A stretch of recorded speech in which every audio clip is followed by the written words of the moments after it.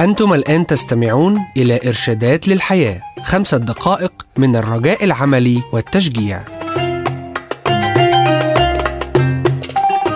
توقف عن العيش بجشع.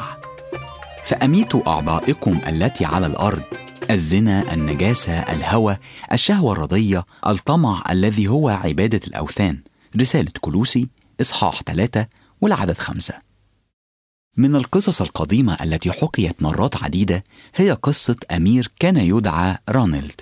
كان يعيش في البلد الذي نسميه حاليا بلجيكا. لم يكن هذا الأمير يعاني من البدانة الشديدة فقط، لكنه كان أيضا شديد الانغماس في الملذات. لديه شهوة ونهم لا يشبع من الأكل، إلى حد كان عمال الفلاحة الذين يعملون لديه يدعونه الرجل السمين. ومر زمن بعدها صار الأمير هو الملك.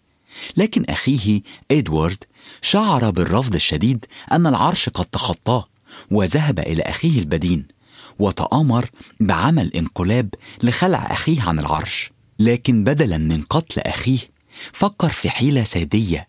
أمر ببناء حجرة تحيط بأخيه، تكون لها باب يستطيع الشخص ذات الحجم الطبيعي عبوره، ولكن ليس الشخص البدين والشره مثل أخيه. كان إدوارد الملك الجديد يرسل يوميا لأخيه داخل الحجرة أشهى الأطعمة والحلويات والمشروبات التي كان بالطبع يستمتع بها. وكان الملك يقول: إن أخي ليس سجينا، إنه يمكنه أن يغادر في أي وقت يشاء. لكن في الحقيقة لقد كان رونالد سجينا للطمع وليس لأخيه، وأيضا كان سجينا لشهيته. بصراحة الطمع ليس فقط مشكلة رونالد، ولكنها مشكلة تتحدى كل من يتطلع لتغيير نفسه.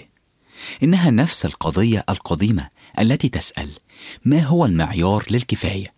إنها مشكلة الشركات الضخمة التي تتحكم في السوق والتي تسعد بالقضاء على الشركات المنافسة، ومشكلة مدراء الإدارة أصحاب المرتبات الضخمة والذين يحاربون للحصول على علاوات إضافية تقدر بالملايين، ومشكلة الأمم الغنية التي تمص قوة الأمم الأفقر.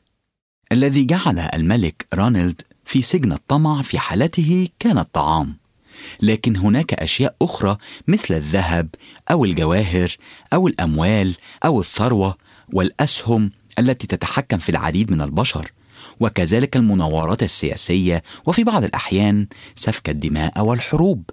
ولكن وهنا تتحول القضية على مستوى شخصي: هل الطمع مشكلة كبار القوم فقط، الأشرار الذين هناك بعيدا عنا، أم إنها ممكن تكون مشكلة للناس العاديين كمان؟ قد يكون أحدهم يعيش معك في المنزل. الحقيقة إن الطمع ليس فقط عدو الأغنياء، بل الفقراء أيضا، وجميع الذين يقعوا بين طرفي النقيضان. القضية لا تتعلق بحجم ما عندك، بل بحجم ما ترغب فيه. الكتاب المقدس يذكر الكثير عن الطمع.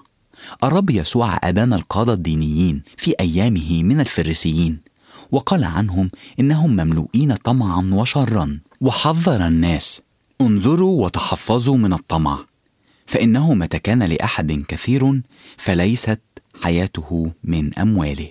إنجيل لوقا إصحاح 12 والعدد 15. الطمع هو واحد من خطايا الجسد التي يجب على شعب الرب أن يتخلصوا منها في حياتهم.